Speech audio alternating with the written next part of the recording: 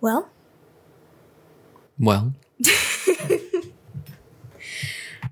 me and Joseph had such a great time answering our listeners' questions last time, and we got such an unexpected high. Well, I guess it was unexpected for me, expected for you.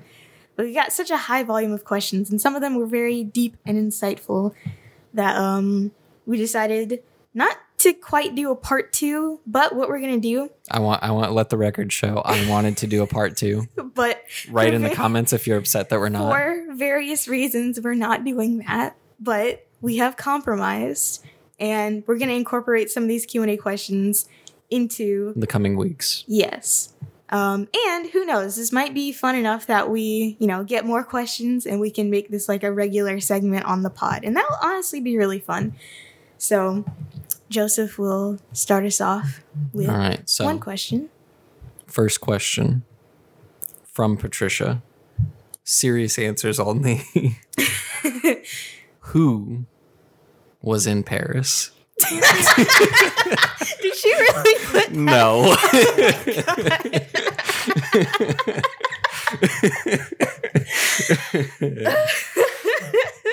That caught you off guard. Yes. I was cracking already. I couldn't even keep a straight face. No, Patricia did not put that. No, there's just something I came up last week before we started recording, but I forgot to do it. Okay. First question, actually, from Melissa. No, I'm gonna say a real one, but I was thinking of continuing the bit. I was like, why was the song called what it was? No. Melissa asks, what are your top 4 favorite movies and why? Melissa should have known better not to ask this, because us film people, we can't just pick. Actually, that's a lie. Yeah, we literally have them on our Letterboxd. We do have them. What are your top 4 favorite movies and why? Or she said, what is a movie that you could watch over and over again and why? Well, go into the Letterboxd, because I have my top 4 currently selected, and they are, I feel like, representative of some of my favorites. Who would like to go first? I mean, I can, I guess. So my top movie on Letterboxd currently, which is at It's Just Arin _, same as my Twitter, by the way, if you want to follow me there, is Amadeus, which came out in 1984. I have the poster for it hanging in my apartment. It's not an original because that probably would have cost a lot of money. But I don't know. It's just something about this movie that I was going to say that just speaks to me, but that's very corny. I don't know. I just like it a lot. I think it's the music paired with the cinematography, paired with the costume design. And also I just really like period pieces. I actually haven't watched it in a bit, but yeah, that's my top movie.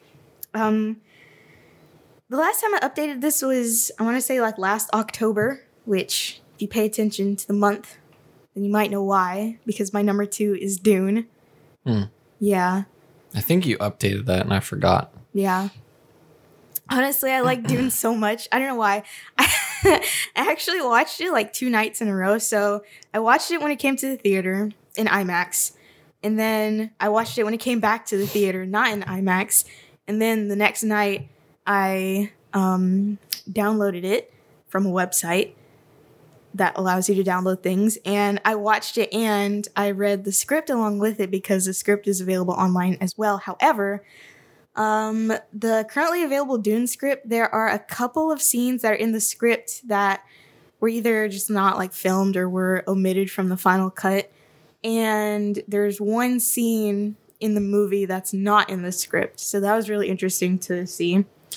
My next favorite movie is Paris is Burning, which is when did this come out? It's a documentary from 1990 that showcased the world of New York ball culture to a wider audience. I stumbled upon it, back in the golden age of Netflix, and it just really captivated me for some reason. I don't know why. It's just, I don't know. Like they say, it do take nerve. Wait, what was it about again?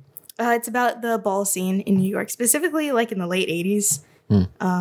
because I think this was filmed like from 86. What are people going to these balls for?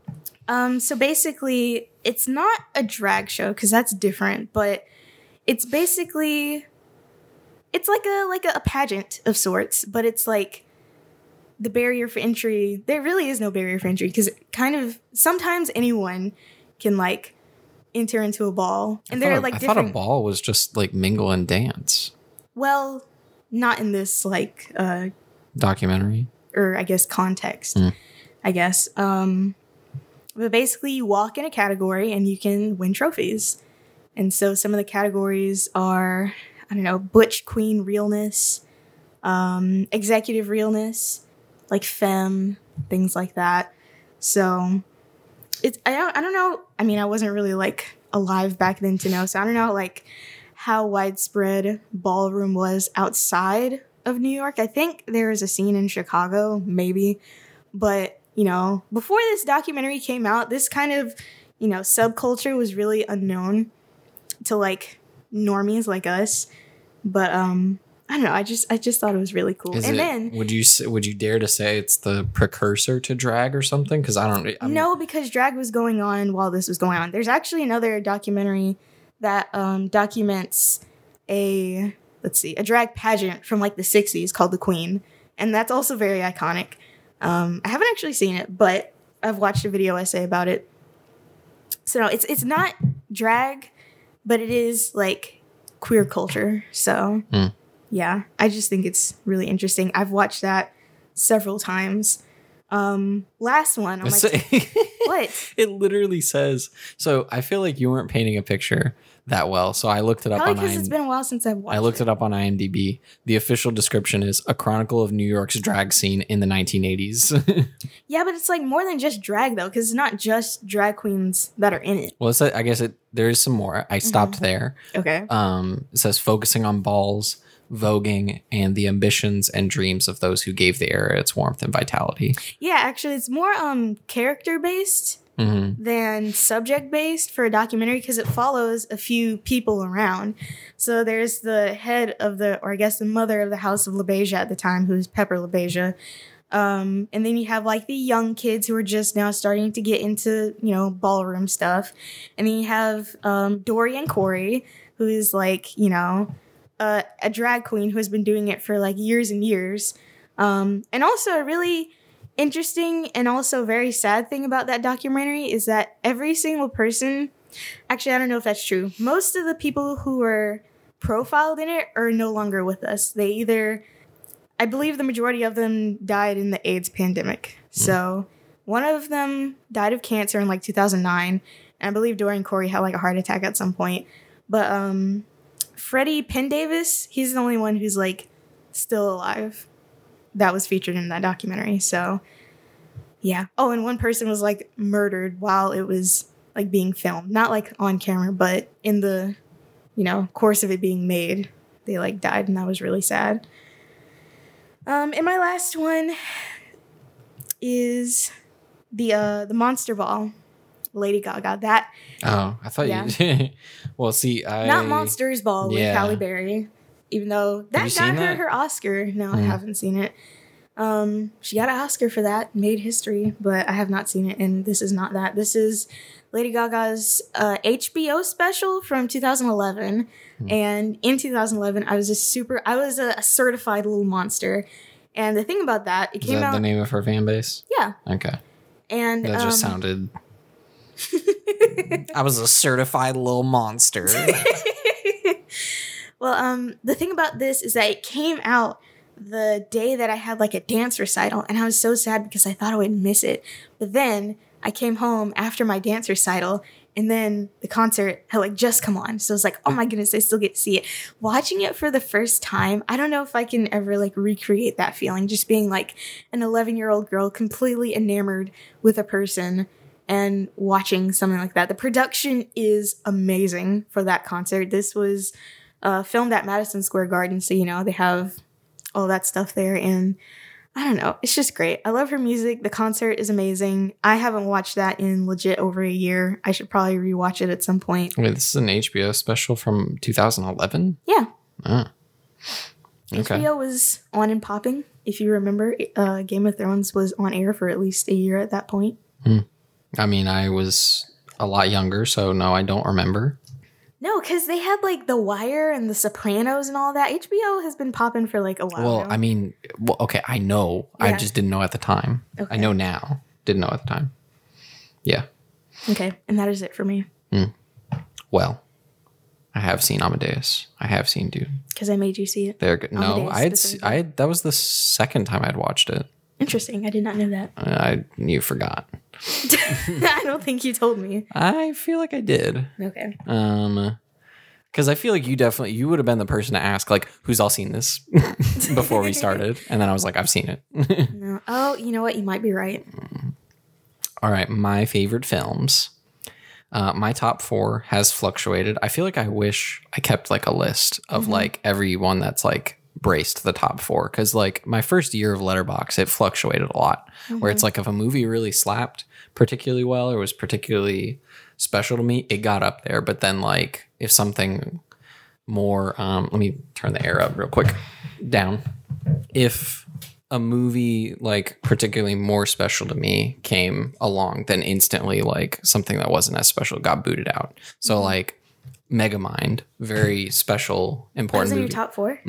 Wow. For a little bit, like, but like it very quickly got like booted out by like Finding Nemo or like something else, the Lego Movie or something. Scott Pilgrim was on there for a while, but it's not anymore. Yeah, I think we went over this. Whiplash kicked it out. Wow. Yeah. Wow. Okay. Yeah. I don't know, man. I watched Whiplash a second time and I was like, yo, this movie. Because you didn't like it the first time, did you? No, I loved it the first time. Oh, who didn't? Somebody didn't like it the first time they saw it. I don't know. I mean, Melissa, she liked it. I think she can admit it's a good movie, but she like is a very emotional person. And so it just affected her a lot because it's very intense. Have you seen it? Yeah. Well, okay. Yeah. Okay. She said, I've watched enough video essays to compile it together. I haven't. Well, that's not true. I have seen at least one video essay about it. So you got me there. Anyway, I guess I'll read my favorite films and then elaborate. So I guess in no particular order, we have Bo Burnham's Inside, used to be Make Happy. We have Whiplash, used to be Scott Pilgrim. We have the Lego Movie, that's been on there for a while. It may move eventually, but it is special to me. I've just kind of watched it too many times. I need some space from it. And then Her. Which I feel like that's been on there for a while. Because I do check sometimes. A little bit. It's been on there for a little bit. I haven't seen that many. Like I've watched the Lego Movie probably 10 to 12 times. I've watched Bo Burnham's Inside I think 4 times, but Whiplash and Her I think I've only both watched twice, but both of them I feel like have a very profound impact on me. Let's see. Her, have you seen Her? I've only seen one scene. Really? What scene? It's the phone sex. Really? Yeah. It's a which is it's like completely black too, isn't it? I guess slight spoilers for Her. That's a surprisingly like explicit scene. Yeah. Like, you know what I mean? It feels like dirtier than like an actual sex scene, but it's just sorry. You're good. But it's just voices, you know what I mean? Yeah. Like I believe the scene is like only audio, but yeah, it's surprisingly like graphic because of that. Yeah. Does Game of Thrones have audiobooks? It does, yes, because that's how I read the books. And Do they? That doesn't count. Well, no, I was trying to like lead into a joke, or maybe just the joke was the implication of like, is Game of Thrones like audiobook porn or something? I doubt it. No. Like moans aren't like written into the things. No. So yeah. Yeah. I don't know. You think there's a 50 Shades of Grey audiobook? There is absolutely a 50 Shades of Grey audiobook. How wet do you think that audiobook is? What does that even mean? It's just, how many wet sounds do you think play in that audiobook? I would hope none, because, I mean, audiobooks, they don't really have sound design, which I think would be really cool if they did, but I can also understand how expensive that would be, but, you know, I guess that's where it kind of, like, leaves the realm of, like, audiobook and goes more into, like, as Christopher would say, audio drama. Yeah. You know, where it's just, like, I don't know. I don't listen to audiobooks. Well, I guess an audio drama would be written for that format versus a book. Just, you know, they record some extra sounds, because I believe the Dune audiobook, which it got a little boring for me. That one has different, like, voice actors for each character. And some other books probably do that, but as far as adding, and some also add music. But as far as, like, you know, full swords clashing and all that, I feel like, number one, that would take a long time, and number two, it cost a lot than just regular narration. Anyway, what is it? Her, the Lego Movie, Whiplash, and Bo Burnham's Inside. I feel like all of them are very personal to me. I feel like they're all, like, 10 out of 10 amazing movies, but, like, all of them kind of speak to me in my own life experiences, and I don't know, I just connect with them and like them creatively and like how they work and what they mean. And I guess to answer the other half of the question of like what's a movie that you could watch over and over again, I don't know if you saw my review of The Mask, starring Jim Carrey. I skimmed it. But that movie, I don't know for sure what's like the movie I've watched most in my life. Might be Megamind. It's the first movie I saw in 3D. Might be the Lego Movie, or I don't know what else. But The Mask might be it of what I've watched most. Like, I guess to repeat my Letterboxd review that you didn't fully read. It was always on TV, and so I was always watching it as a kid. So it's like well, I mean, I didn't know which parts you read and which parts you didn't, Aaron. And this is more for the audience. Okay. But yeah, it was always on TV. I was always watching it, and so I feel like I watched that movie a lot as a kid. And like, have you seen it? I've seen The Mask too, because that one Ooh, was on TV a lot. Ooh. Yes. Yeah, I think I played that one on like Cartoon Network at some point. Yeah, the answer is no. Then you have not seen The Mask. Well, there might be some like nostalgia goggles at play for me, but like watching it like with Melissa recently, like both of us were like, oh, like I watched this at such a young age. I feel like it really like influenced my trajectory and tastes and stuff like that. Like it's so it was also in your review. Yeah, but no, like legitimately, I feel like the movie shaped me a bit. Like if I watched some other movie a lot as a kid other than The Mask, I feel like I would be a completely different person. I'm just a little 5-year-old Joseph watching American Psycho. Maybe I'm into NFTs. All of my previous girlfriends have mysteriously disappeared. I'm friends with Willem Dafoe. Is he in that movie? Yeah, he is. Have you seen it? I have, but it's been a while. Oh, I want to watch it because... You haven't seen it? I haven't. Oh, I guess we gotta watch it then. I'll watch it on my own time. Listen, we can do a double feature. We can watch Green Room, and then we can watch American Psycho. See, I feel like John's made me want to watch American Psycho by myself because, specifically because of like the sex. Okay. He said like the sex scenes were kind of long and uncomfortable. Okay. I mean that's his opinion. I'm just saying I'm like, yeah, I don't know if hey everybody, let's come on over and watch American Psycho. Bring the popcorn.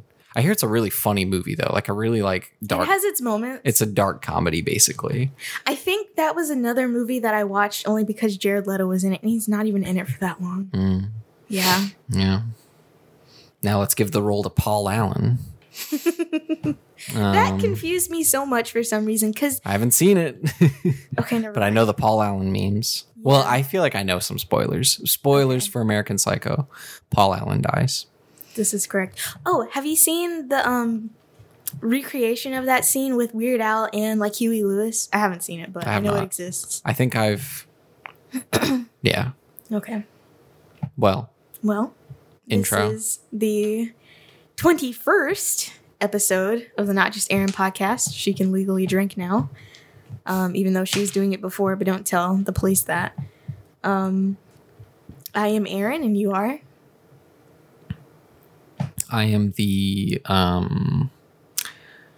brokenhearted co-host because we're not doing a second Q&A. Okay, but what is your name? Paul Allen. You know what? I'll give you that one because you've been good these past few weeks, and you've actually said we were. Actually, I think I wanted to say something else. I thought of something funnier before we recorded the podcast. Maybe I wanted to say I'm not Joseph or something. I don't know. I think you've already done that. I mean, I can repeat myself. That's what you want me to do. I want to mix it up every week like the sponsor. Okay. I'm a Starburst this week. You're a what? I am a Starburst this week. Do Starburst mix it up?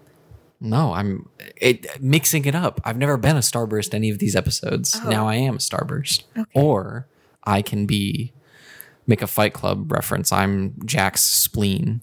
Okay. You know? I'm far too tired for these mind games. I can't. I've been up for way too long. And yet you weren't too tired to argue for an hour about whether or not to do a Q&A. That was an hour ago. So we're not going to discuss this further, okay?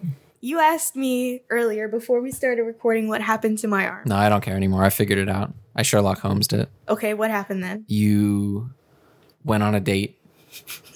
He turned out to be the titular American Psycho. He got his kitchen knife.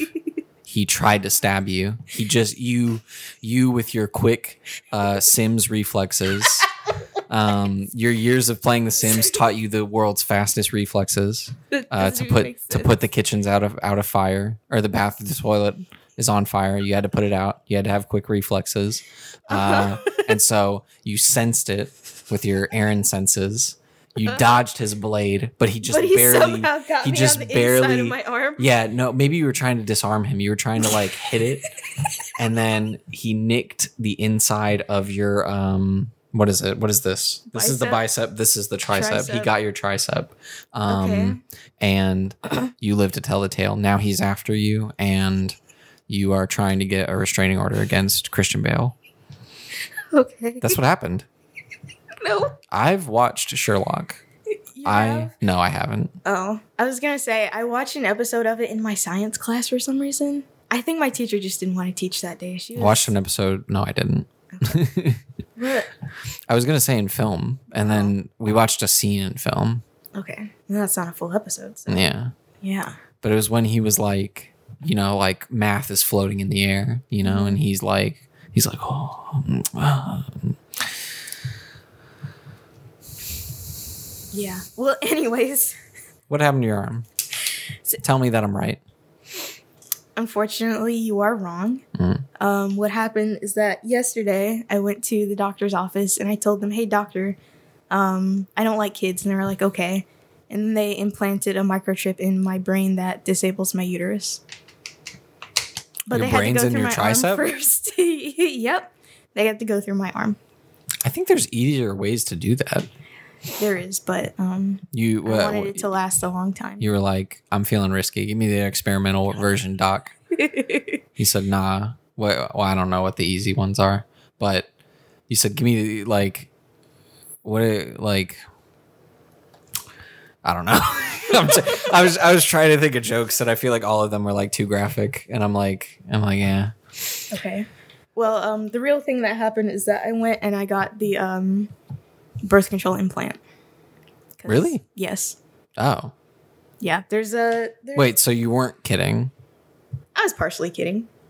I didn't go yesterday. I went last week, and then they had to buy it, and then I came back yesterday. You said it goes in your brain, but it goes in your arm? Yes. It's you can kind of feel it. It's still a little sore. I don't want to feel it. Okay, but it's right here, and it's just a little plastic, I guess. Well, I don't know what it's made of. I'm assuming plastic, but a rod that has like hormones in it, and they disperse over, I think, 3 years.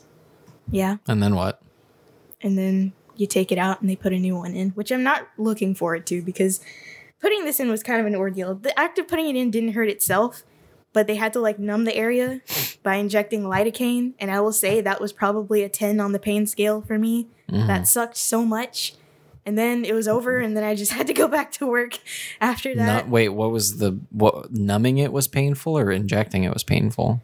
Well, okay, I wasn't like looking at them while they were doing it because I was like in pain, but I guess they took a really big needle, put it in my arm, and that hurt a lot. So, but they numbed it before. Yes, but they didn't. They didn't numb it before they like put in the needle to numb it. Them putting in the needle was to numb it, and then I didn't feel them putting in the rod. So, well, I feel like I don't know. If to numb it, they probably didn't need to use a big needle. I don't know. Well, I mean, maybe the numbing solution just hurt. It's underneath my skin, Joseph. It's literally under my skin. And so it's like not quite an inch long, but it's a not insignificant thing to place under a person's skin. So you probably have to numb the area considerably. And okay, I guess they didn't really numb it all the way because I did feel some pinches as they were like inserting it in my arm, but. You can't tell because the Band-Aid is covering it, but it is still a little bit bruised, and you can kind of see not the outline of it, but just like the general area of where it is, like in my arm. Mm-hmm. So, but it doesn't hurt per se. It's just now I'm aware that I have like a foreign object under my skin, and so it feels a little weird, especially when like my arm is down. But it doesn't like hurt. But as I am touching it now, like.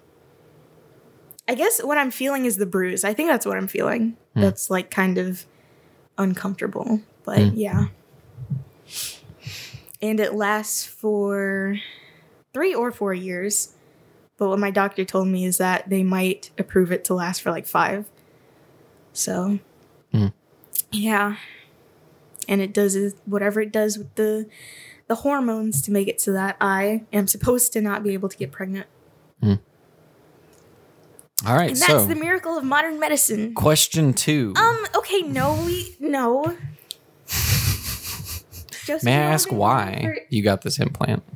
Well, I was on a different method for, honestly, like 5 years.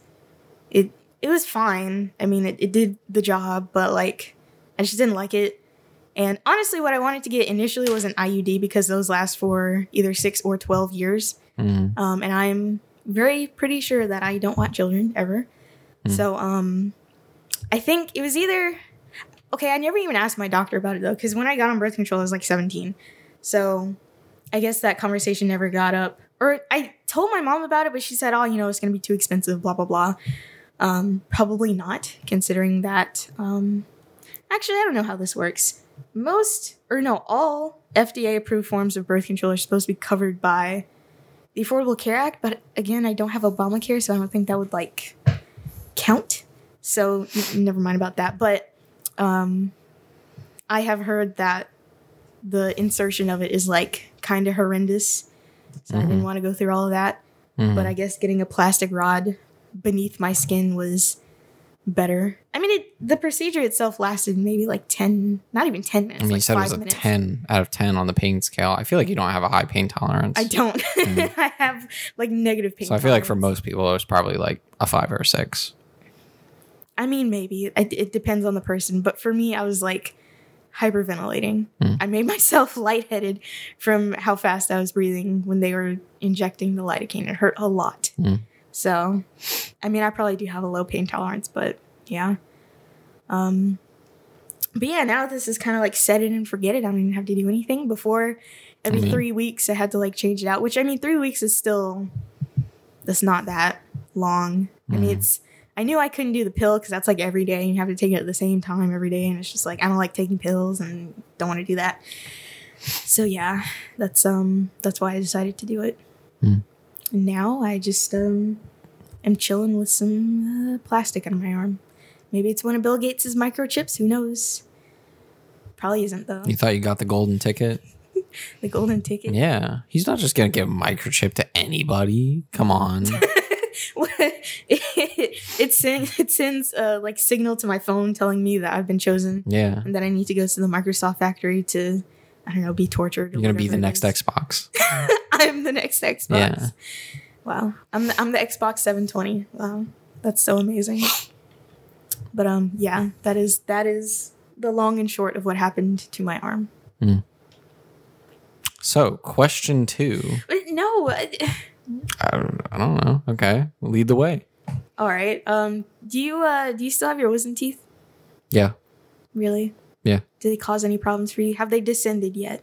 Are they like oriented in a weird way? I have a bit of a crowded mouth. Where if the wisdom teeth that I do have sticking out, they're only about halfway out. Mm-hmm. And because they're like really far back, it's hard to clean them. So I don't think they have. I hope they don't have a cavity. Mm-hmm. When's the last time you've been to the dentist? Years. Oh my goodness.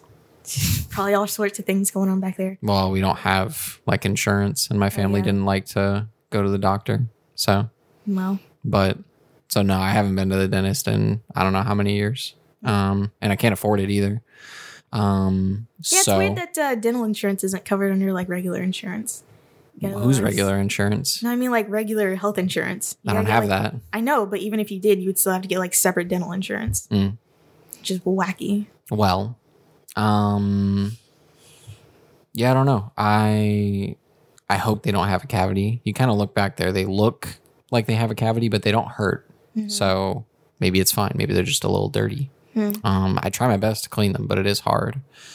And I feel like when they come in further, let's say every couple of months, maybe like twice, 3 times a year, they do kind of cause me some pain. Mm-hmm. And then it goes away. But that was kind of how my family dealt with medical issues is unless you have something contagious. Bones sticking out? Well, no, unless you have something contagious, basically, like strep or the flu, then it'll just go away. So I had a lot of like bones sticking out. You would just like, you know. Well, I mean, my family's so my family's so like careful. Like we all play it very safe. Like I guess my father, very like cautious and paranoid. So it's like we didn't really do adventurous things. I think I'm the only one to have like ever like broken a bone in my family, and even that bone? It was like the smallest fracture. Wait. In my heel. Huh. I was at a retreat where for people who have never broken a bone and then you did and you got kicked out. No, no, my private school, my Christian private school that I went to for middle school. Now, granted, this was like a small school that had grades from like pre-K all the way to like 12th grade, but only had like 100 students. It was it was like really small. I was in middle school at that time, and at the beginning of the year, or kind of like early on in the fall, we'll say, they did a retreat where it was just like kind of summer camp for like a week or a couple days, where it's just like, hey, we're going to go up to like this camp and just kind of have some fun, get to know each other. It was always early in the school year to, I guess, have fun and like get newer students, like time to make friends with like older students, basically. And I did do that. It was fun. Camp life isn't exactly for me, but it was manageable. This is actually like a lot of these are some memories I haven't revisited in a while, and so they're all kind of like rushing back now. A lot of fond memories actually from like this was like a 2-3 day period. That's nice. But basically my retreat was cut a little short because we were doing this thing. One of the activities that day was mountain boarding. What is that? Let's basically call it like snowboarding, but take away the snow and put wheels on the board. Oh, That sounds dangerous. Maybe. Oh my God. Okay. Was it like a steep hill or just a slight? Okay. It was a steep hill. Wow. Well, see, the thing is like, I'm in what? I'm in 7th grade, 8th grade maybe, and everyone's doing it. Like we got plenty of boards. We have an instructor making sure it's all safe. We're wearing the proper safety equipment. Helmets? Yeah, probably maybe an elbow guard or two. Yes. No, we couldn't afford those. But it was a very steep hill, or maybe not steep, but we'll just say big. It wasn't like steep. I'll say it's like 45 degrees. Yeah. Maybe 40, 45, which maybe is a little steep, but it wasn't like, it wasn't just, woof. We didn't fall to our deaths. Most of us. Okay. That was supposed to be funny, Aaron. Right. That was supposed to be funny. Rest in peace. Anyway, there were basically like, I was doing it from like the bottom, like 10-15% of the hill, where it's like just barely like kind of getting up there, and there's a little tree you could hold on to, and then you could just kind of like ride down. I was basically doing the baby slide, while everyone else, all of my peers were going to the top of the hill. All my classmates, the older classmates, the younger classmates, they were just going to the top of the hill, just whoosh. Like, how did you stop? You just hit a wall. You slowed down eventually. The tires, the traction on the grass and the dirt. You didn't like. It wasn't that fast. Like, you were fast as you were going down the hill, but like once you kind of like even out, it slows down itself just from the terrain. But everyone else going to the top of the hill, very scary, very big. And I was like, man, if the kids younger than me can do it, or if all my classmates can do it, I can do it. I want to go to the top of the hill. And the school, I mean, it had a mix of students, some great, some not great.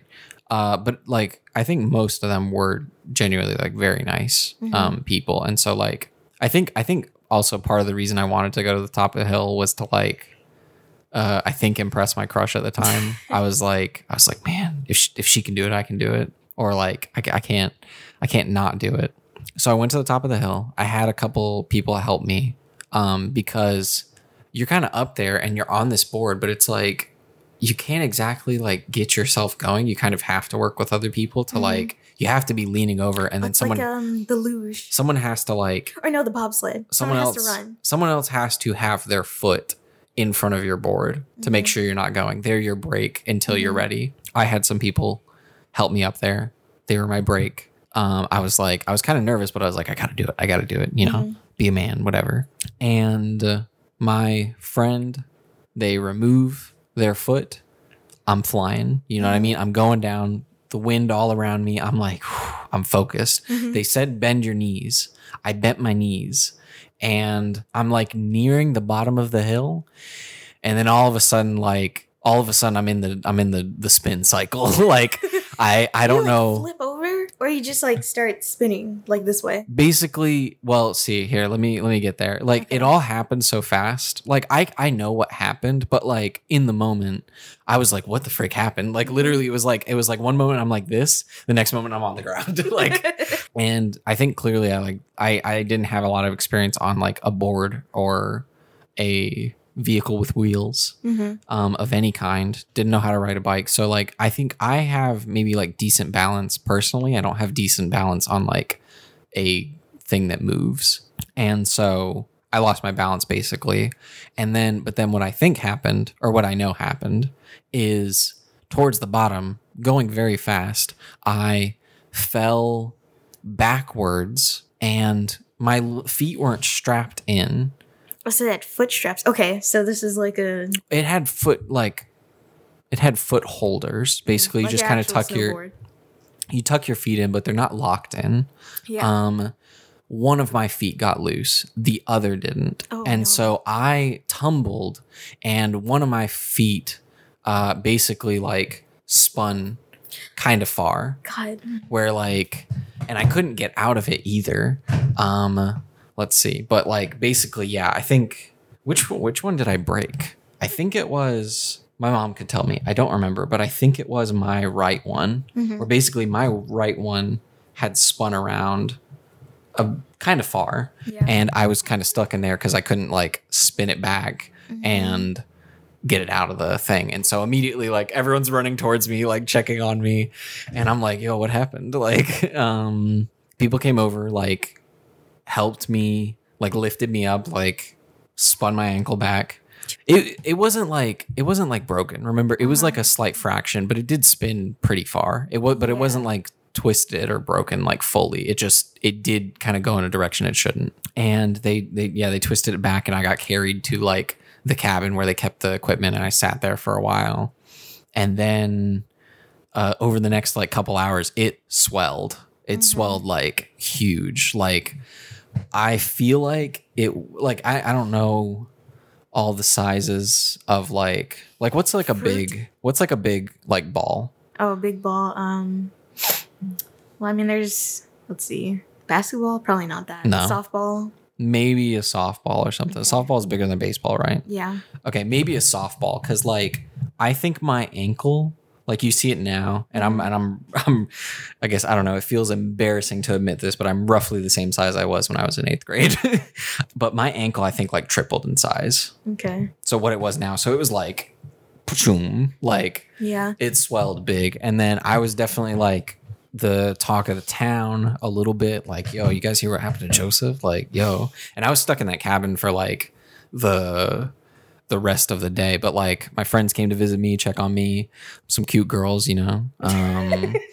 They were like, they felt bad for me. I kind of cried a little bit because like I never like got like a serious injury before, and so I was like, man, my foot's broken, like I was really scared. I never had something like that happen before. Did you get them to sign your ankle?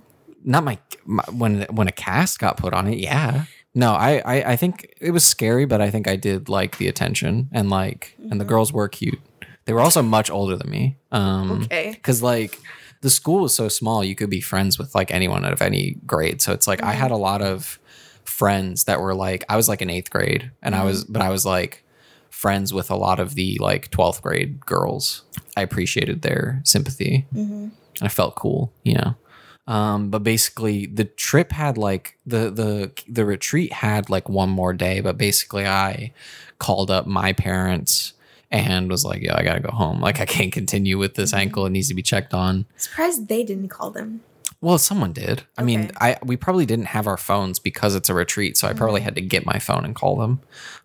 Or someone had to bring me my phone so I could call them. Maybe they might have called them, but yeah. Also, that sounds like a massive liability. Just having kids zoom down a hill on a freaking skateboard. I mean, I was of 50 kids that did it, I was the only one that got an injury. I mean, I know, but just we probably signed signed waivers. Oh, well. There was more dangerous things I did than zooming down a board. I did there's two things. There's one thing that was like basically a theme park ride where, let's say I was on an industrial sized swing where basically big swing. Basically it was 2 posts, rope in the middle. Yeah. Person gets into that like harness. They then tie a rope to you that's connected to another post much further back, and they pull it and they bring you all the way up, and then you like whoosh, like kind of felt like, I feel like it felt like a swing shot, but it was a slingshot, but it was a swing. Very scary, very fun. I was fine. I survived. Another thing I did, trapeze. Trapeze. Like the stepping on the line? That's tightrope walking. Oh. Trapeze is swinging on the bars, like swinging from like ropes. Okay. You know? I know what trapeze is. I'm just wondering I'm just wondering the logistics of it, like how they get, kids to do that. With there had to have been like a net. Yeah. Below. Yeah. Yeah, there's a net. Okay. Trapeze. Yeah, I know what trapeze is. Trapeze. Yeah, I did trapeze. I think those are the 2 most exciting things that are somewhat dangerous. Nah, I don't think so. They also had one of those big swings at Camp McDowell, which I mentioned before. However, it was for the older kids. We cannot use it. Sounds like your camp was lame, but... Well, it wasn't. We hiked. And we did Oh, yeah. fish. I wasn't going to say that, but hiking. we like rode through the countryside. It was really nice time in nature. But it was also very cold because we went in November. But I am the opposite of you because I have never broken a bone and everyone else in my family has. So, or at least had some kind of bone related injury. And I have not. I want to say I'm the only one in my family. I could be wrong. I feel like Josh or my mom or I guess one of my parents might have. I think I'm the only one of my siblings, but I could be wrong. But even then, it wasn't like a full break. Like it twisted far, but then when we got to the doctor, it was like, yeah, you got like a really small fracture on your ankle. And I did have a cast, and the doctor gave me some scary news. I don't know if it was true or not. Well, the fracture was on my growth plate. And so he was like, that could affect like your growth. You know, you're going through puberty, you're still getting taller, bigger. It could affect your growth. And so basically I was kind of told like, or what I assumed, and I think what I was told was I could have like the leg that got the fracture on the growth plate could have stopped growing while the other one kept growing. I think later the doctor was like, oh no, it's fine. That was maybe something after he looked at it again later.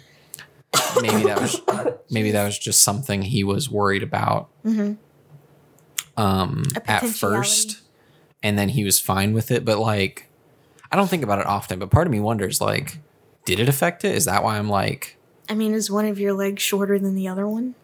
One of my feet are. Interesting. Yeah. One of my right foot is I think like a whole inch shorter than my left foot. Wow. So then it probably did affect it. Maybe. Well, it would have affected my leg, not my foot. Oh. I think. Well, I mean, if it was your heel, then I don't see why it would be like your whole leg. Well, I was saying like, well, because I don't know. I think the growth plate, how it works is it affects your height. It's what grows and like expands your leg and makes you taller throughout puberty. You know what I mean? So it's like it affects your height. And so part of me makes me wonder like, is that why I'm like a little bit shorter?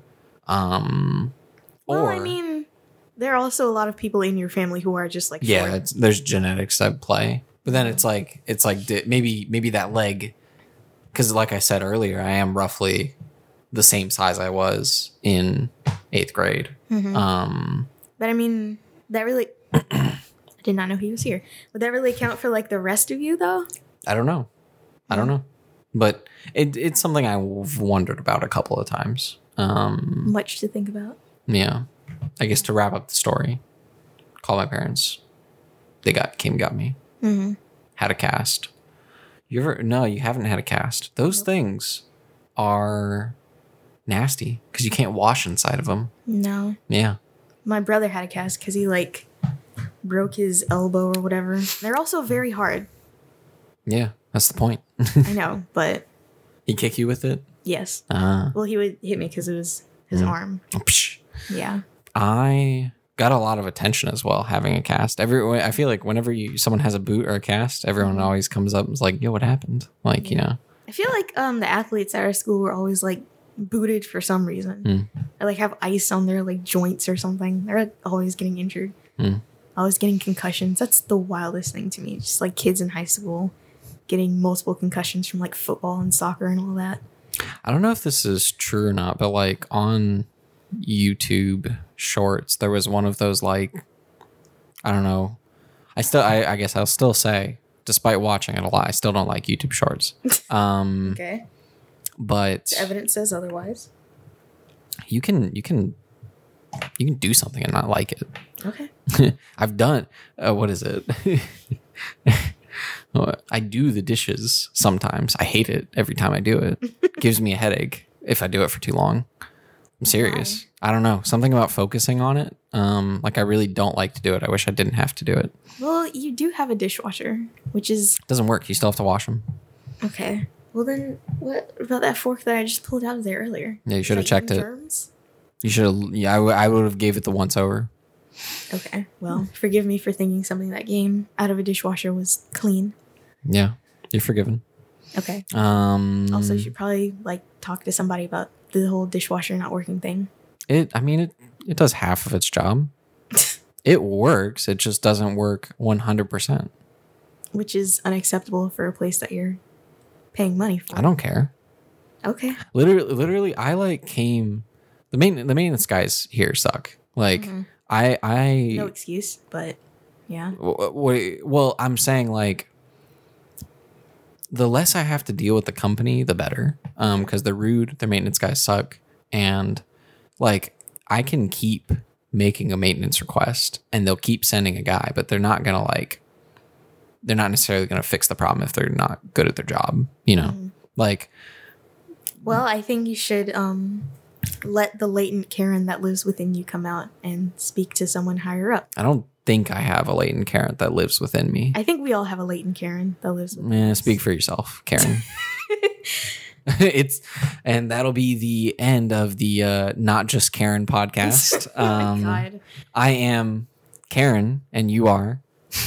We don't say that at the end, so you're already wrong. But what is it? No. Yeah, I think one of my earliest maintenance requests here when I first moved here was like, hey, the dishwasher stinks and it doesn't drain. The guy came, he made it not stink, he drained it, and he was like, yeah, it's something to do with like the garbage disposal being clogged and like they're connected. You gotta drain them both. I don't think he knew what he was talking about because use the dishwasher again. It's full of water. It never is not full of water, and the garbage disposal is fine. You know what I mean? Like, well, does like water back up into the sink when you use it? Because I remember when I was living in the UV, sometimes when I would use the dishwasher, the garbage disposal would like back up. I think they are connected, but what do you mean by like back up? Like water come up out of it. Like overflow or like shoot out? Not shoot out, just like, I guess, yeah, overflow. It rises up. Yeah. Like a clogged toilet. Yeah. No, mine doesn't do that. So, yeah, I think he was wrong. And it's like he did drain it. I don't know how. I wish he would have done something to do that permanently, but I know you're not supposed to use like drain cleaner in apartments and stuff. Oh, you're not? No, because I guess the like shared pipes or anything like that. Because my like bathroom sink was backed up. This is like months ago. This is not long after I moved into my current apartment. But I looked it up because I just thought, fine, I'll handle it myself. I could just buy some drain cleaner and do it. But apparently you're not supposed to do that. So, and I think I. Well, why not? What does the shared pipes have an effect? I don't know. I guess just like the chemicals in it might like not be good for like specifically apartment pipes. And then because my building is so old, who knows what's going on with the pipe situation. So I wasn't even about to like deal with that. And also they're like constantly fixing leaks in my apartment. They fixed one today and I had to like run on my faucets for like a good 2 minutes just to get all the yak out. Yeah, if I can live with an issue in this apartment, I will. Like there's a light bulb that doesn't work, or not a light bulb, a light socket that doesn't work. And I'm like, you guys just fixed the previous one. It's fine. I can live with that. If it's like dire, yeah, I'll put in a maintenance request, but they're not good. Yeah. I might be the same way because I dealt with having the fire alarm go off in our building for a week before I said anything. And then when I say something, I sent them an email and now it doesn't happen anymore. So much for your inner Karen. Well, no, that was my inner Karen coming out because I sent them a strongly If you didn't email. get results, it's not a Karen. I did get results. After a week. Well, yeah, because I didn't say anything until after a week. Karen. Karen, come on. Whatever. Anyways, I was asking about wisdom teeth like 2 stories ago because my top ones have like fully descended because a dentist stole 2 of my teeth out of my head while I was awake. There's probably a reason for that. I had braces for like a while growing up. From like the ages of, I want to say 10 to like, I finally got them off for good when I was like 15. It's like 5 years, which is a lot when you're age 10 to 15 because I guess you're like growing and whatnot. But somewhere along the line, they like removed 2 of my perfectly good molars. Don't know what happened to them. They're lost to time, I guess. And And I guess that allowed room for my two like top wisdom teeth to come down because now they're just up there. They're chilling. Not really chilling though because my two bottom wisdom teeth haven't quite come in yet. So anytime I eat something, it's just tooth on gum back there and it hurts sometimes. But now, what is this? Right? This is right. Yeah. My bottom right wisdom tooth, I don't know if it's coming up or if just like the gum is just getting eaten away. That's like exposed now. And like you said, it's getting hard to like clean those teeth. I am supposed to go back to the dentist at some point, so hopefully they'll do something about it. I was supposed to get them out like a while ago, but my mom just like never set the appointment. But yeah, like yesterday I couldn't open my mouth like past a certain point. It like hurt that much, but now I think it's like, yeah, it's getting somewhat better. It hurts less, and I think tomorrow it'll be fine, but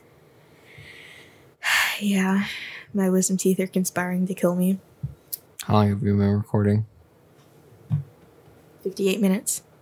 Really? Feels way longer than that.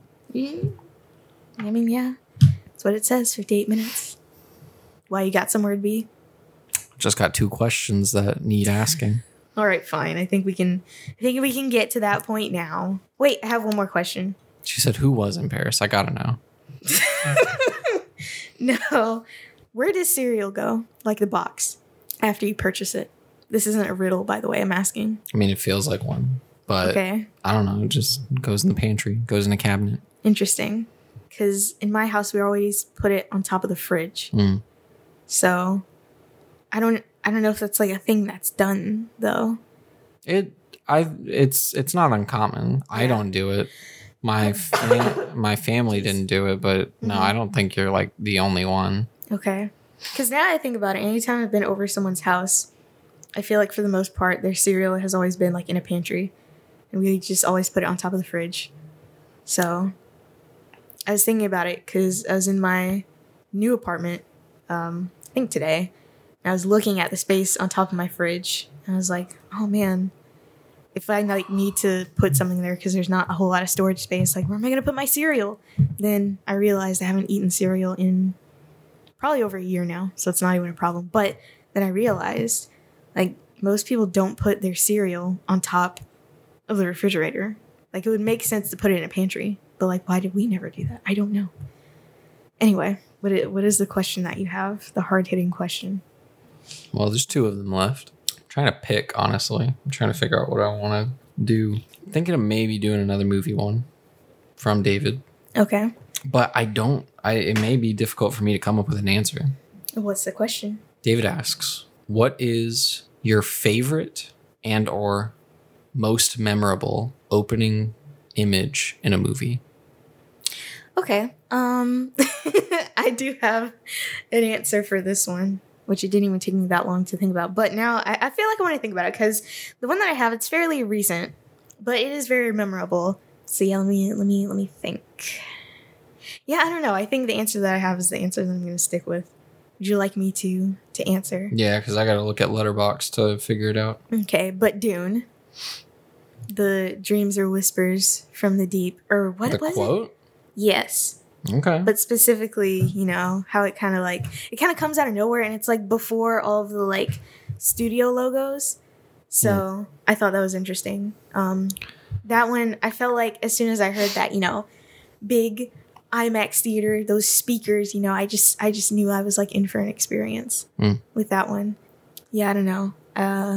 That's definitely one. I feel okay. The majority of movies that I have watched are not logged on Letterboxd, but I'm also going to look at it just to see what's what. I'm having a hard time. I might be overthinking. I might have to be just like I might have to change it to like opening scene, instead of like opening image because I don't know if I don't have like the opening shot memorized of like what I've seen. You know? Yeah. I feel like my opinion is that like unless the opening shot is like shocking or memorable, it's not gonna stick with you, you know? Yeah. Unless I go into a movie and it like starts with like just a dead body or something like grotesque. I feel like that's. Well, I guess I do have an answer, but you don't consider documentaries to be movies, so. And it's not a. It's. Well, I think I didn't want to say that for whatever the previous question was. I didn't say they weren't movies. It was just like I limited the question because of the nature of the question. But I mean, again, it's not opening image. I'm gonna play fast and loose with the word image here, but we'll say the you can just say opening scene.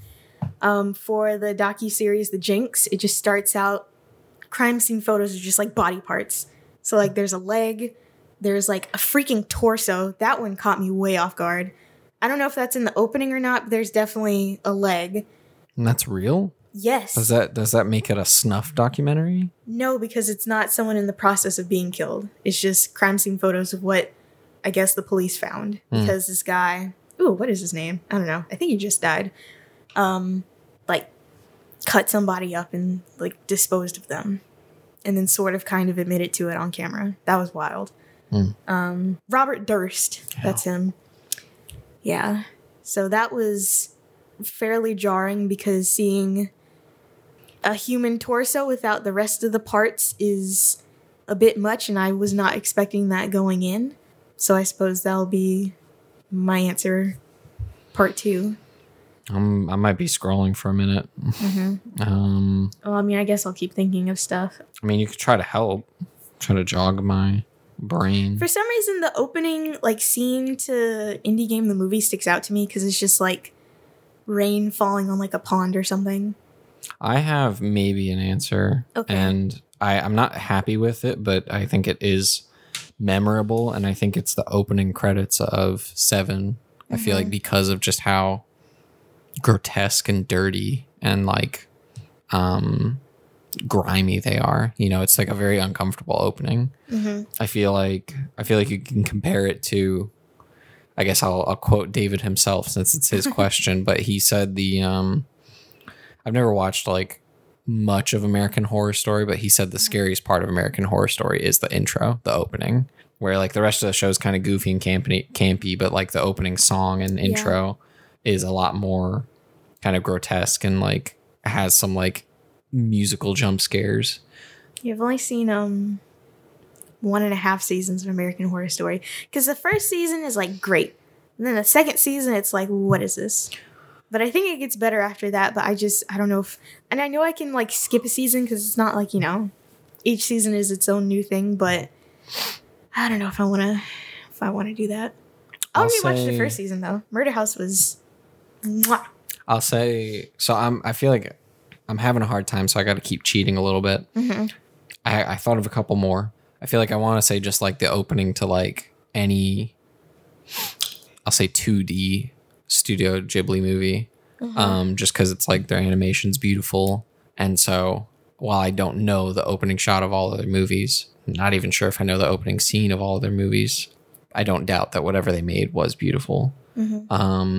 Another one, The Matrix. I feel like each movie starting with, you know, Terminal. Some text on the screen. Wait, do they start with that? I don't know. Okay, yeah. And then like the code and then zooming in. Like I feel like that's very memorable, very iconic. Star Wars, long time ago in a galaxy far, far away. That pregnant pause. Text. Well, no. The pregnant pause with the text. I've never seen a Star Wars movie. You gotta, I don't know. What? I've never seen a Star Wars movie. Okay, well I'm trying to describe it to you. The pregnant, it's quiet. Okay. It's silent. This blue text comes on screen. It's not yellow? It's blue. Give me a second. Okay. Blue text comes on screen. It says, a long time ago, in a galaxy far, far away. That's not ellipses. Then, after the pregnant pause,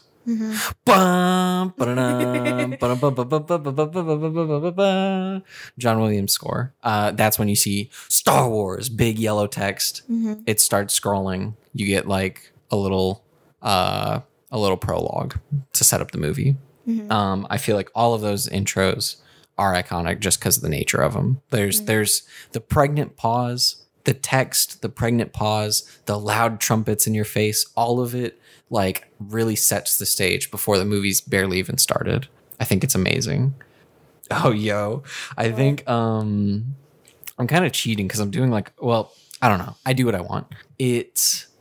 I want to say like all of the Austin Powers movies because they all start with like a goofy musical number. Have you seen any of them? Yeah. Okay. They all start with like a goofy musical number that like is just Mike Myers dancing around to like that Austin Powers music, and it's just it's fun and it's goofy. And then maybe the third one, if we're doing opening scene, because it has that parody movie where it's like Tom Cruise is Austin Powers and it's directed by Steven Spielberg, and it's very like meta. Have you seen Tropic Thunder? I have. Yeah.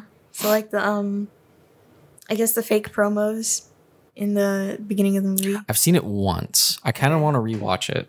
Ooh. Let me see. I'm thinking. Okay. I feel like Tropic Thunder might not be as good as we remember it. Because I feel like I didn't like it that much the first time I watched it, so I think it would be better than I remember it. But I feel like it's also a stoner movie in that it kind of doesn't make sense. I think that's a bad take.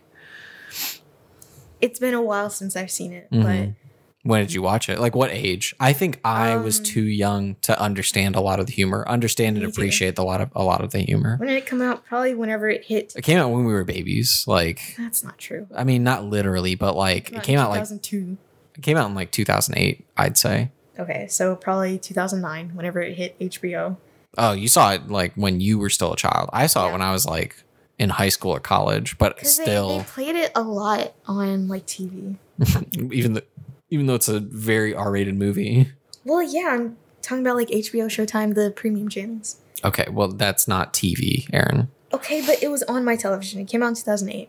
Haha, big brain. Presumably the year following that.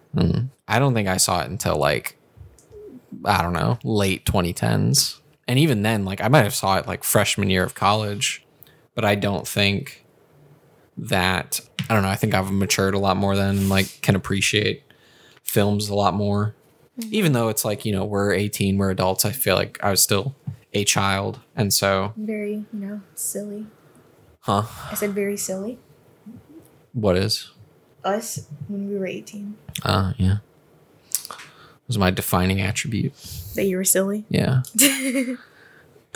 Another one, Monsters, Inc. I feel like the opening scene with the like bedroom monster trying to spook and scare the kid. I feel like that might have like sown the seed for my love of horror. You know what I mean? Like, because that's like, I mean, it's tame enough for kids. For babies. Yeah. No, my Letterboxd review of it, jokingly, I might have reviewed it twice. Let's see. I think I said, wait, where are my reviews? You reviewed this film twice. Haha. Show me my reviews. I said my favorite horror movie. And then no likes on that one. And then something else. Basically that one's a little bit longer, but my favorite horror movie about one of them. I think another one I have is the beginning of Grand Budapest Hotel, where it's like the girl going up to the gravestone with all the keys on it and looking up and the like yodeling in the background. It's like all snowy. I think I've only seen it once, so I don't remember. Well, actually, my favorite part is when they tell you to set your monitor to 16:9. Yeah, it's my favorite part. Wait, what? Do they? In the video version that I have, there's like a message in the beginning telling you to like set your monitor to 16:9. Aspect ratio.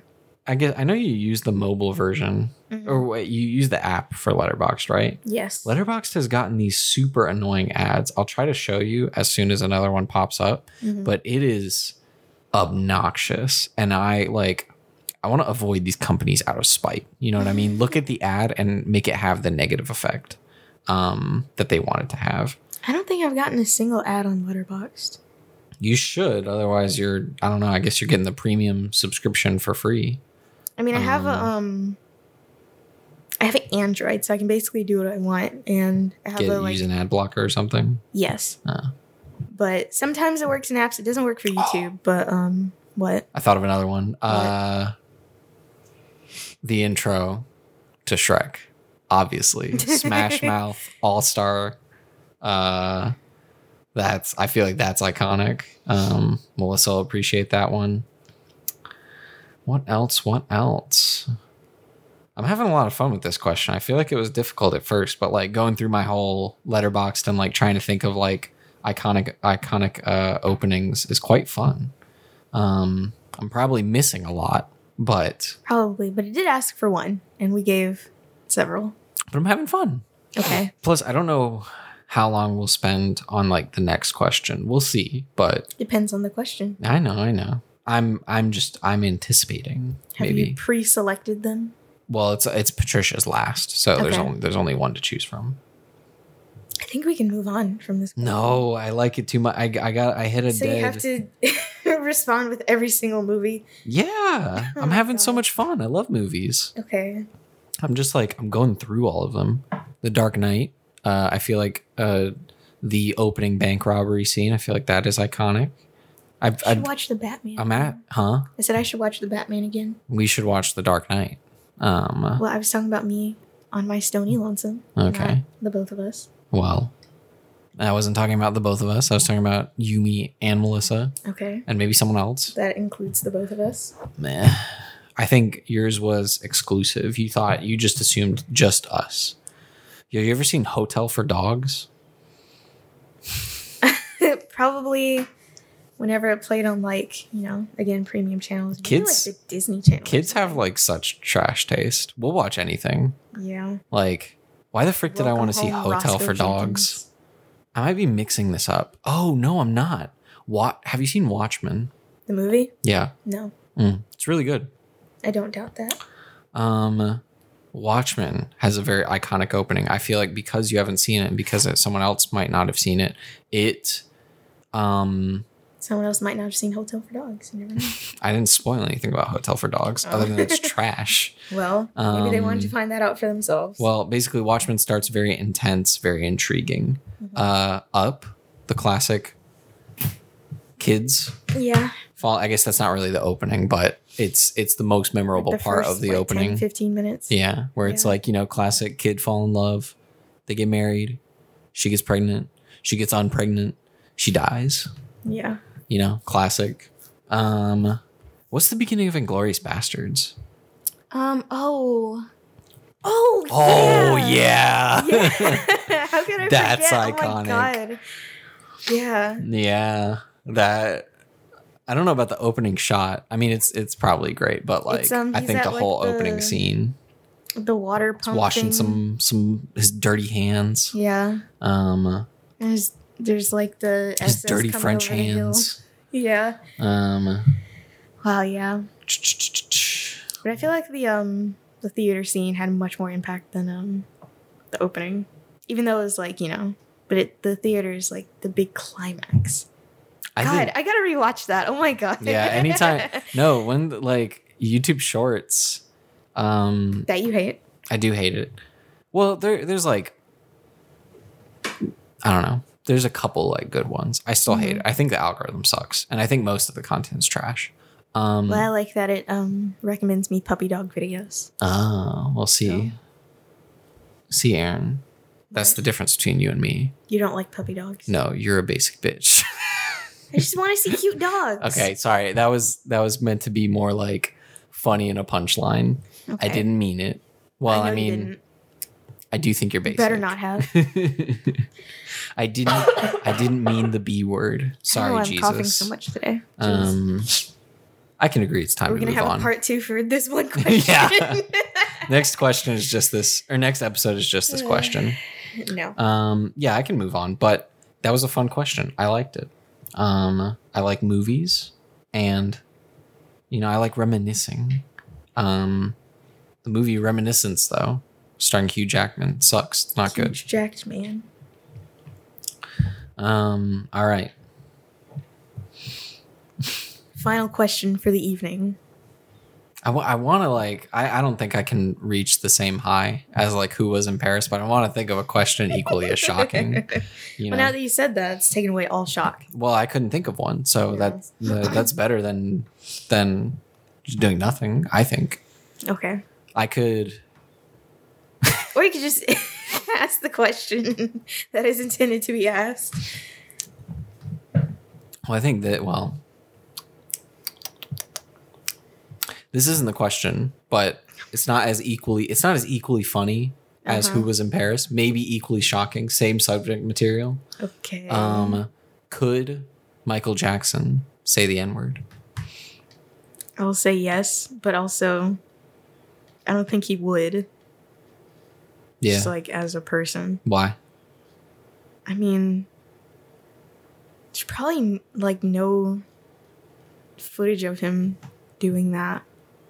And also I think just the era in which he was raised, it probably wasn't like a thing that they did back then. So what year was he born? What decade was he born? 50s. Okay. Because he died when he was 50 and he died like early 2000s. It was 2009. Let me He see. died in his 50s. He was died when he was 50. Let's see. Oh. Michael. It's like right after his 50th birthday or something like that. Rough. Yeah. 1958. Okay, no. It was before, I think, his 51st birthday. Actually, I could just go to Wikipedia. He was 50. So, he was born in 58, died in 2009. Do you remember where you were when it happened? In elementary school. Okay. Picking my In nose. June? Huh? In June? I don't know. You were not in school. I didn't even know who Michael Jackson was until he died. Oh, right. I forgot. Yeah. Yeah. I was at my grandma's house when it happened. My family did not culture me. I had to culture myself. I can tell. Very, shall we say, unseasoned. Not anymore. You didn't know me back then. Well, I mean, knowing you now, I still think you have a while to go. Excuse you. Get some Have you been to a foreign country? Yes, I have. What country? Jamaica and Mexico. Really? Yes. What was the occasion? Vacation. Okay. How long? Let's see. Jamaica, that was probably like a week. Went via plane. Mexico, that one wasn't too long because it was like a cruise ship, but I was still in the country. So, yeah. A cruise ship? Yes. I did get off the boat, so I did step foot in Mexico. It was the Yucatan Peninsula. I don't think I appreciate you calling me unseasoned. Well, you got salt and pepper, but not enough. What do you mean? It means you're still somewhat unseasoned. Elaborate. What does that mean? I literally just said what it means. No, I mean be specific. You're talking metaphors. Okay. It means you need some more culture. Be exposed to more things. Like what? To know more about the world, just in general. I'm taking this all very personally. And I also think you're very wrong. Okay. I mean, you're allowed to think that. I am, in fact, not you. So, if you can prove to me that you do have just a little bit of paprika, some more salt and pepper, I don't have not to too prove much anything salt. to you. Okay. Then I'll continue to think that you're unseasoned. And you can continue to take it personally. Bold of you to assume things about me. Okay. Okay. Patricia's last question. For real this time. Okay. Do you believe that there are good people and bad people? I'll say, just right off the top of my head, yes. Do I need to elaborate further? I mean, I can just respond. I think...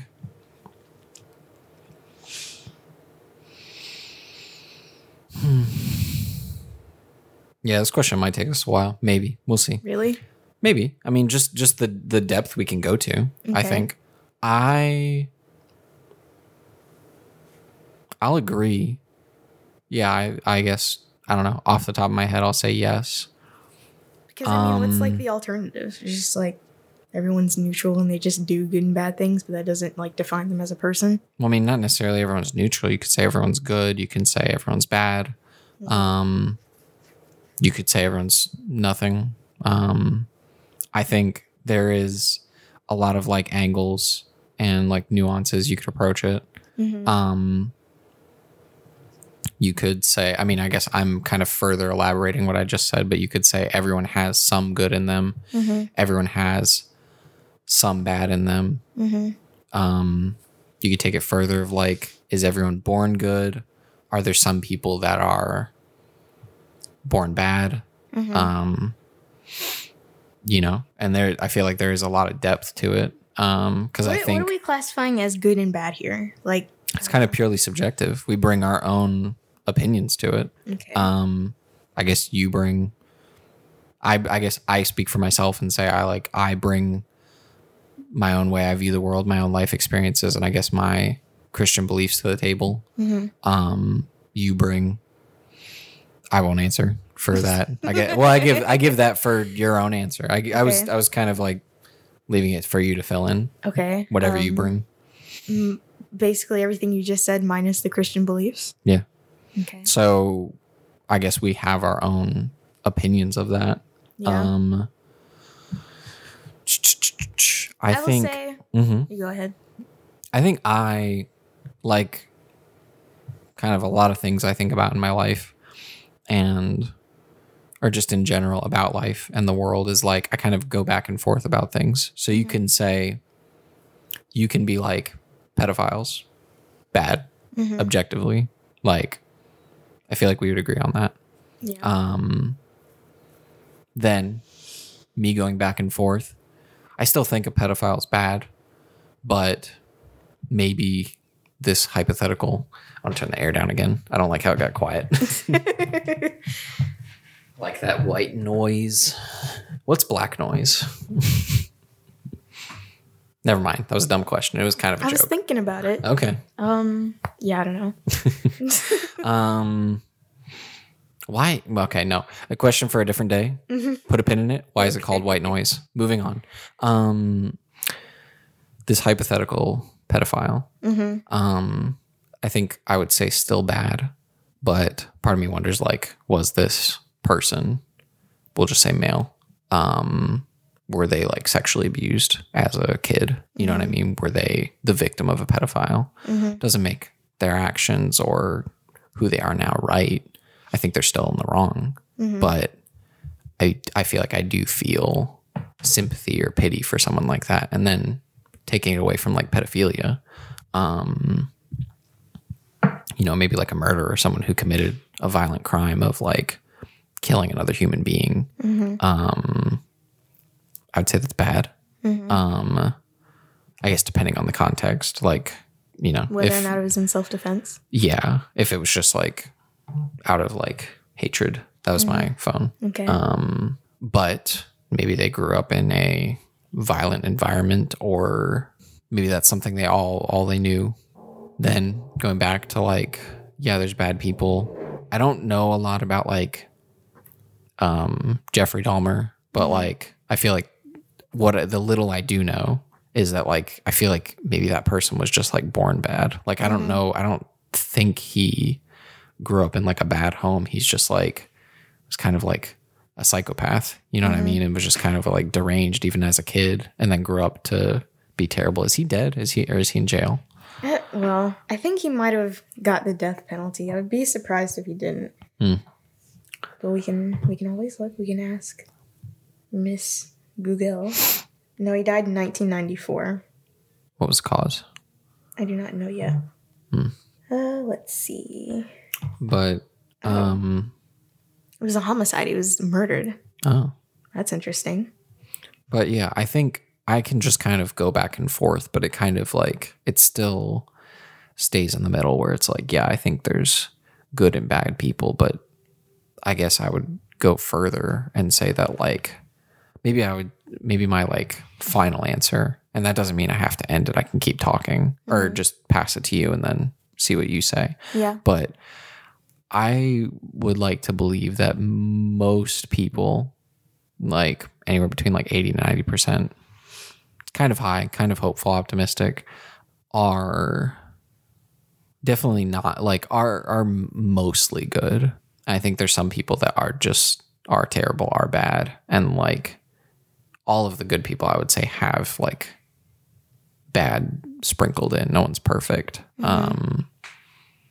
And I guess there's levels of badness, like someone might have a temper or something, which I don't know. I guess that's more of a flaw than like something that's like bad, but it's like, what if they like, punch a wall or get really like mad or something? Like, Whereas like maybe someone's, well, no, that's leaving morality and it's just more getting like too detailed. I don't know.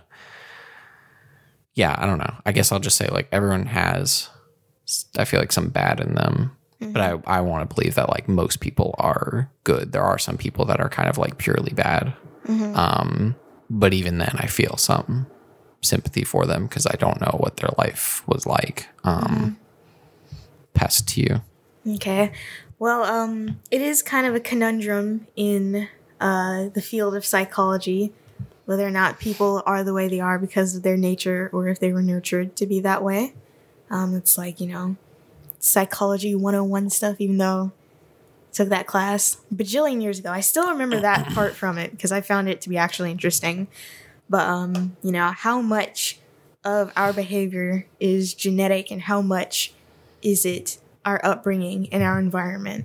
And, how do you determine that, So I personally believe that everyone starts out on the same level playing field when they're born. It's just the minute they're taken home, that's when things start to sway in one balance or another as for how their life might go.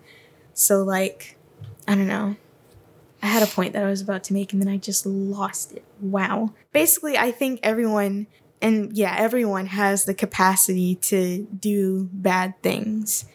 It's just that, they just might not do bad things because of whatever, let's say their upbringing or their personal beliefs or their morals or something like that. But if a person is pushed to their limits, they will do something bad.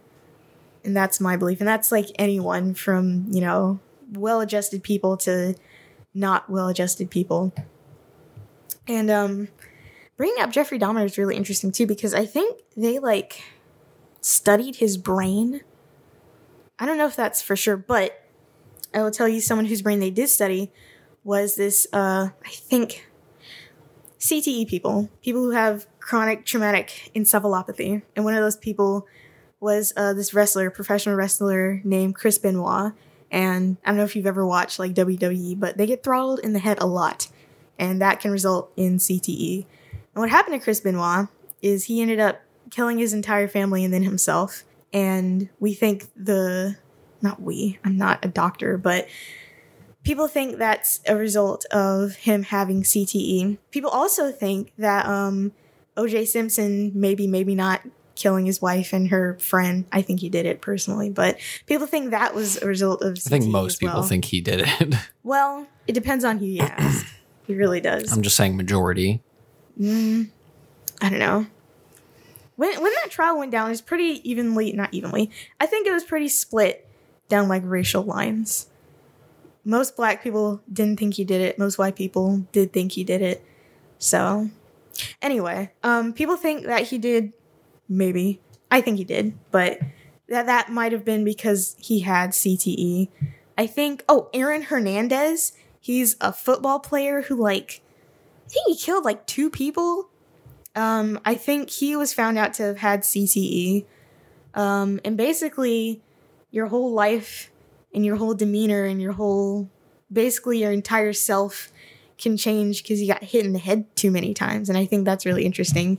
How much does the physiology of the brain play into a person's, personality? How much of a person's personality is physical and how much of it is, intangible, if that makes sense.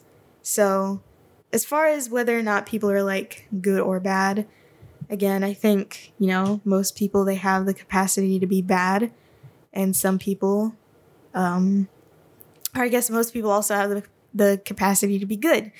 But it's just, whatever led you to where you are in your life, how does that influence your actions? For instance, let's say the CEO of some company, they have to burn down an entire forest to build another factory or something like that. And some people might think that that's completely 100% super bad because, we need the forest to provide nice, clean oxygen to us. And deforestation ruins a lot of natural habitats for animals. But the CEO might see it as not a big deal because, it's just some trees and I need another factory so we can get these people their products on time and so that the supply chain isn't like crushed or whatever. However that works. So they might see what they're doing as morally right, but other people might not see it as right, which is why there's a lot of debates in the news now that are based mostly on morals and nothing else. Not even strictly, not even strictly like law or anything like that, or science, or like, it's mostly based on like morals. So, I don't know. I feel like I went in a direction there, but that is my answer. I think another wrinkle I thought of is like, I think it can be fluid as well. I feel like no one's like a good person permanently or a bad person permanently. I feel like a good person can, I don't know, be really good for a long time and then like, I don't know, say I'm thinking of examples. I just feel like my examples are weird, but like maybe they I think I have an example. No. I have examples. I don't know. I was just like, my mind was kind of going in too many directions. I was going to say like maybe a person's like a good person for a long time and then like he like cheats on his wife, or this person like is, I don't know, we'll say like lightly, maybe like a little bit rougher with like their kid or something, you know what I mean? Like not like full on like beating their kid, but like kind of still taking like maybe like a physical punishment too far, or just physical punishment, I guess, depending on your opinion on that. But then it's kind of like, do their actions define someone? When does someone become like irredeemable? And I think some of those things are like murder, sexual assault, especially of like children. Well, I have something for that too. But then I feel like I want to hear that. Okay. Save that. Let me. What was that? Jesus, it's a door. God, that scared me. We're gonna wait. Actions defining. You had something for that. I was gonna say like, I brought up pedophiles earlier. I don't know how many there are like this, but what about a pedophile? Or I guess, yeah, that's the definition. What about a pedophile that's like never done anything towards a kid and like doesn't want to, like actively wants to change? Like if that's, I don't know, for some odd reason, that's how they feel, that's how their brain works, but they don't want it to. I feel like I would argue that even though the word sounds so bad, even saying it, just pedophile, like I would argue that pedophile is like a good person, or more of a good person than a bad person. If they're like, yo, this is weird, help me please. Like, like my brain. They call them, I think specifically like non-offenders. Yeah. So there are like a subsect of people that are trying to get help. Yeah. Yeah. But of course there's obviously a lot of like stigma around that. Yeah. But what is it? Yeah, I guess then, it can go deeper of like, when do your actions, like, how much do your actions define you, and when do your actions like permanently define you? Yeah. Okay. What's your thing? So, one of the former former governors of the state of Alabama named George Wallace. He was around in the 50s and 60s, and there's this famous photo of him standing on the front steps of the University of Alabama. The photo is called the Stand in the Schoolhouse Door, and basically he is standing there physically with like, I think like state troopers to prevent like the first group of black students from entering into the university, and eventually they were able to enroll in there, but with that action, and also his famous speech of segregation now, segregation tomorrow, and segregation forever, that really solidified him as a very staunch segregationist. And I would say no, you're telling me he liked segregation? Come on, I didn't get that at all from the quote. Sorry. Anyway, I would say that probably a lot of other politicians followed in his footsteps since he was so, blatant with his beliefs. But another thing about George Wallace is that down the line, eventually, when he was much older, he apologized for all of that. But at that point, I think it might have been, I don't know when he died, but I think that might have been like the 80s or 90s.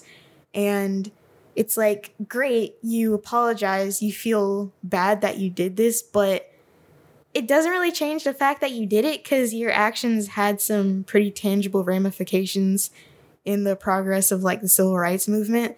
So like, it's kind of too little too late. Like, great, it's great that you apologize, but still he's gonna go down in history as the guy who stood physically in front of the like front steps of the University of Alabama to prevent these black students from just going to college. So, you know, like, it was the apology even worth it? Like, because I mean, at that point he was super old. So, I mean, I don't know. I think, so I guess that's to your point of fluctuating.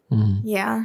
I think no one has to accept an apology. And I guess it's up to, the people who like he's apologizing to like decide if he meant it or not. I think if he did mean it, then I think that's good. But I mean, I don't know, you choose to accept it or not. That's up to you. But I don't know. I think if he meant it, then it does mean something. If not, then I guess not. But yeah, that's kind of like on like a more like personal level, where I'm trying to think of like a more personal level. I'm trying to think of like someone who's like wronged me that's like not necessarily a bad person. Because it's like I think of, you know, tall woman and some of her friends, and I'm like, I feel like I want to say that they're not necessarily bad people, but I think they kind of are, because I think like there's a chance that tall woman's racist. There's a chance that friends are just really mean, kind of bullies, the B word, bullies. So I'm trying to think of someone from like my past, but like someone who I like, maybe I know sort of where they're at now. Yeah, I don't know. But I think like, what are your thoughts on like the sympathy? Because the sympathy? Well, just like someone who I think is a bad person, like if they grew up in a terrible environment or like faced a lot of like hardship and came out of that like a bad person, or have a lot of like mental issues or problems and then come out of that a bad person, like feeling like pity for them or something like that. Like, I guess, like I said, like a pedophile who was sexually molested or when they were a kid, or a, you know, maybe a wife beater that got beat by his mom. You know what I mean? I guess I'm only saying male bad people because I guess women can indeed. No, I'm just saying I'm saying male bad people, I guess, because I'm just male. You know, that's just the examples I'm giving. Well, I mean, I think you can have a certain level of sympathy for those kinds of people, but it's also worth realizing that plenty of people also go through those same things and don't end up doing terrible things. So it's like, at what point is the onus on the person for them to get better in spite of their past, you know? I think I agree with what you just said. I think it's just something I think about a lot, because I feel like I am sympathetic and I have pity. Because especially on an interpersonal level, I mean, this might sound callous, but whatever you had going on in your past that happened to you has nothing to do with me. So, like, why am I on the receiving end of any of this, you know? Like, why can't you work that out within yourself too? And this is a hypothetical person. Like, work that out within yourself instead of just, you know? At what point, like, don't you realize that the things that you're doing are having a negative effect on, like, everyone around you? Don't you think it's, like, time to maybe do something about that instead of continuing? Well, I think that's where two things come into play, and that's self-awareness. Yes. And therapy. Because I don't think anyone can solve all their problems by themselves. I don't think anyone's like that. I feel like you need community and friendship and a helping hand to kind of get through that.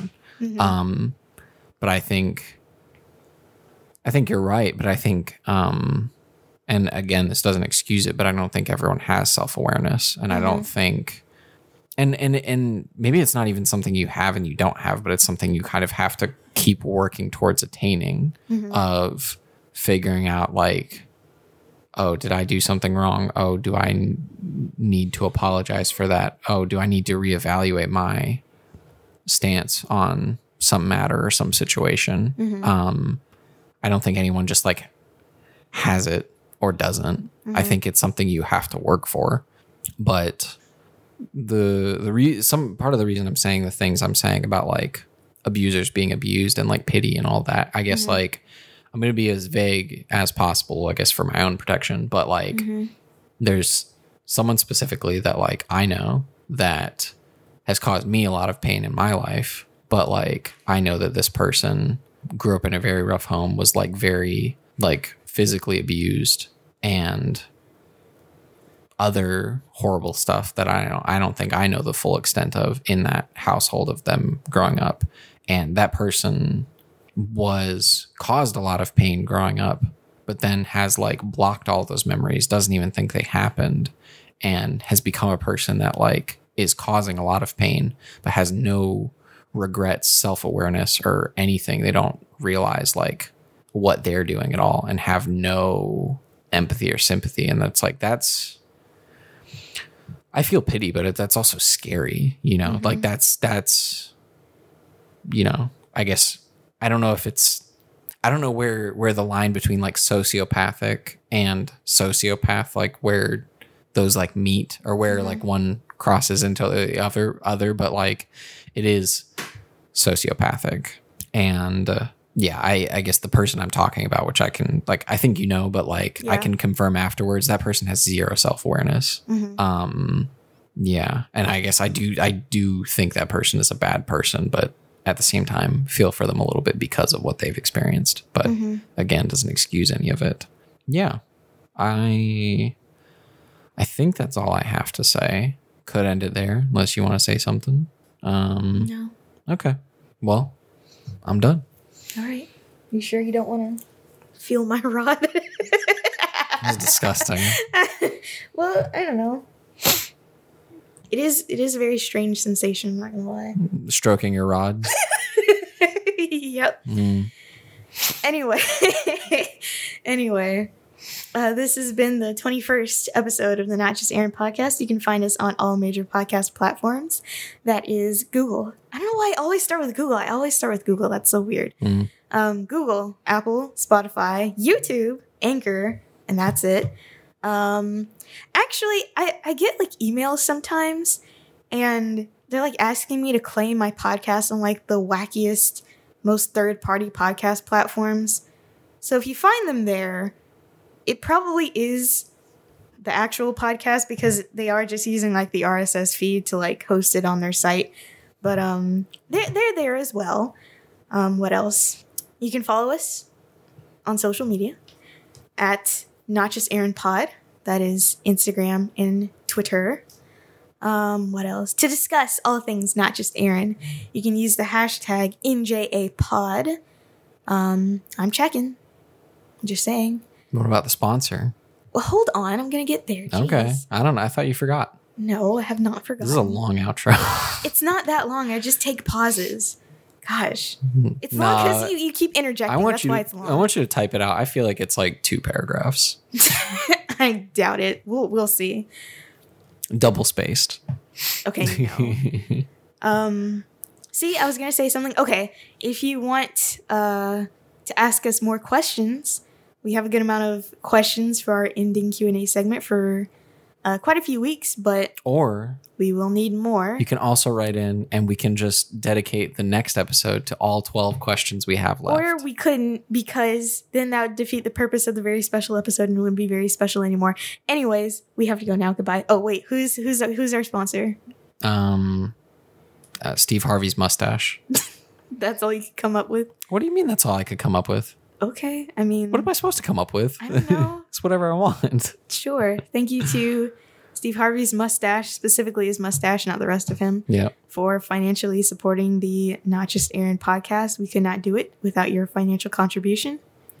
And now we must go before we start arguing about Q&As again.